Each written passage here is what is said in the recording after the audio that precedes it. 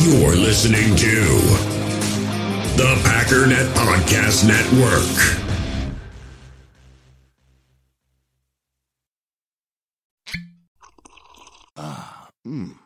The first taste of rare bourbon you finally got your hands on. That's nice. At Caskers.com, we make this experience easy. Caskers is a one-stop spirit curator with an impressive selection of exclusive, sought-after, rare, and household names in the realm of premium spirits and champagne. Discover the top flavors of the year now by going to Caskers.com and using code WELCOME10 for $10 off your first purchase. Get $10 off your first purchase with code WELCOME10 at Caskers.com.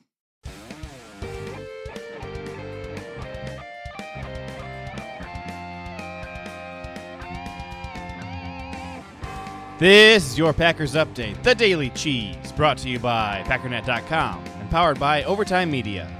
The Daily Cheese is a collaboration with the Packernet Podcast, hosted by Ryan Schlip, the Pack Daddy, and I'm your host, JJ Leahy. So I am getting married this Saturday, and then I'll be off on my honeymoon. So episodes for this show are going to be a little bit sporadic, but you should get a couple of Daily Cheese honeymoon edition while my lovely bride, Jess, is getting her beauty sleep. It's been a strange week for news. There's been a lot of back and forth between the NFL and the NFL Players Association. Frankly, just about every single day, my opinion of whether or not we'll have a season swings back and forth. Let's start with the obvious. The NFL has grossly mismanaged this entire situation. Think about this. If you're at the NFL, when is the best time of year that you could possibly have a pandemic? We're talking absolute minimum impact on the football year. Well, it would have to be in March, right after the Super Bowl. That's exactly what happened. Today is July 19th. In 2 days, rookies are going to report to training camp. Let's start here with a memo sent by Troy Vincent, the Executive Vice President of Football Operations for the entire NFL, that went out to all general managers and head coaches.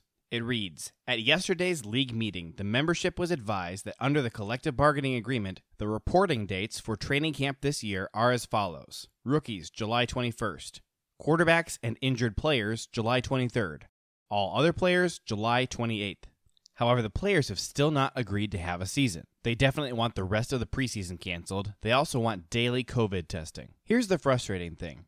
At the beginning of the lockdown, the NFL was the only professional league with the luxury of time, and they wasted it. That's a quote from Mr. Kevin Clark on Twitter. And he's not wrong. Rookies are supposed to report in just 2 days, and the NFL has still not figured out the answers to hardly any of the NFLPA's questions. Today, many of the league's prominent players coordinated together on Twitter using the hashtag #WeWantToPlay to send a message to the NFL and drum up public support. Mr. J.J. Watt of the Houston Texans, I think, summarized things the best in a somewhat long list of demands, at least by Twitter's laconic standards. From Mr. J.J. Watt, we want to play. We want to be as safe as possible.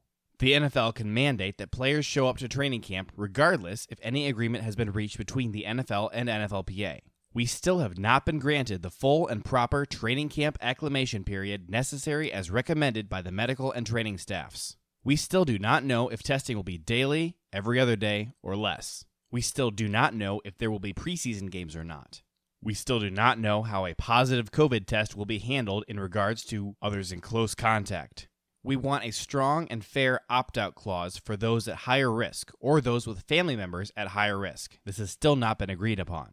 If players do not show up on time, they can be fined or considered in breach of contract even if health and safety protocols have not been agreed upon or infectious disease emergency response plans have not been approved. Lastly, he says, we want to play. Okay, 2 bits of follow-up from my last episode. First, it's official. The Aaron Rodgers and Danica Patrick era is over. Danica's representative confirmed that they are in fact no longer together. I also talked about the team formerly known as the Redskins. We're still waiting to hear what their new name will be, although they have officially already retired the Redskins' name. On the last episode, I told you what the rumors were about the Washington Post article. The article is out now, and you can read it for yourself. However, I'll tell you that it mostly deals with sexual harassment within the Washington organization. 15 women came together and pulled back the curtain on the organization and what it's like to work there. It's not good. If you see a job opening there, do yourself a favor and don't apply. However, it's evident that the Washington Post lawyers got to the article and hacked and slashed it to bits before it came out. Owner Dan Snyder himself is not incriminated here or called out for anything other than failing to address the terrible culture and make changes. And as of right now, there's no indication that Snyder has any plans to sell the team, although the other minority owners of the team are reportedly trying to sell their shares. So let's talk about Kenny Clark. Za'Darius Smith is one of the biggest names on defense for the team, but defensive tackle Kenny Clark is a monster, and he's a huge piece of the defense. This is also the last year of his contract. Now, we have known for a while that re-signing Kenny Clark is going to be priority number one for the Green Bay Packers next year. He's worth every penny. But just how many pennies is that? The new question is, did his price tag just go up? Kansas City just signed their star tackle, Chris Jones, to a monster deal. It's 4 years long, worth $85 million,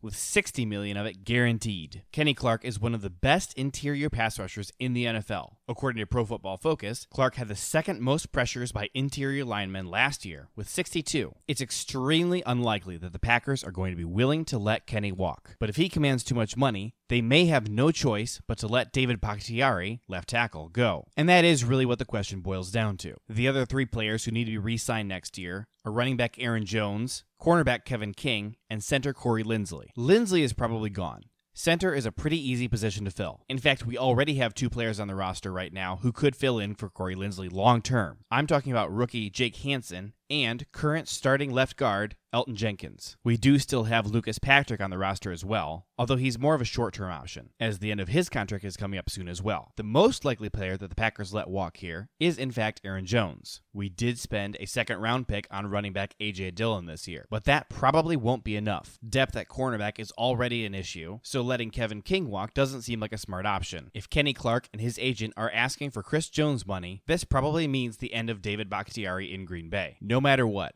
expect offensive line to be a huge priority in next year's draft. Even if we do bump Elton Jenkins to center, where he will do great, we'll need to replace him at left guard. If Bakhtiari walks, add left tackle to that list. If the Packers in fact keep Billy Turner again this season at right guard, it's probably his last year here. He didn't do great last year. Right tackle Rick Wagner signed a 2-year deal worth $11 million total when the Packers replaced Brian Bulaga this year. I have no doubt Rick Wagner will be here for the full 2 years and possibly then some. In 2020, the Packers drafted 3 offensive linemen in the 6th round. Guard John Runyon, who many fans are really excited about, center Jake Hansen, and tackle Simon Stepaniak. I'm sure General Manager Brian Gutekunst is going to have his eye on Stepaniak this year in training camp. No one's taking the starting job away from David Bakhtiari this year, but no doubt Goody is looking for any excuse he can to believe that he has a successor to Bakhtiari in case he has to move on this offseason. With 5 unrestricted free agents coming up this year, the Packers have enough money to extend about 2, especially assuming that Kenny Clark is one of those 2. So do they keep David Bakhtiari, cornerback Kevin King, center Corey Linsley, or try to work out a cheaper long-term deal with Aaron Jones to keep him around? I think the answer to that question is largely going to be determined by how confident Gutekunst feels that he can get a replacement tackle. If he sees options in front of him, this is probably Bakhtiari's last year with the team. However, left tackle really is one of the premium positions on any NFL team. You just can't mess around. That does it for today's episode. For more in-depth analysis and a look at Packers strategy, make sure you're subscribed to the Packernet Podcast, hosted by the Pack Daddy, Ryan Schlip. Keep up on all the Green Bay Packers news by going to Packernet.com and follow the Packernet Podcast on Facebook. My name is JJ Leahy, and this has been The Daily Cheese, your Green Bay Packers news update. Support for this podcast comes from Overtime Media.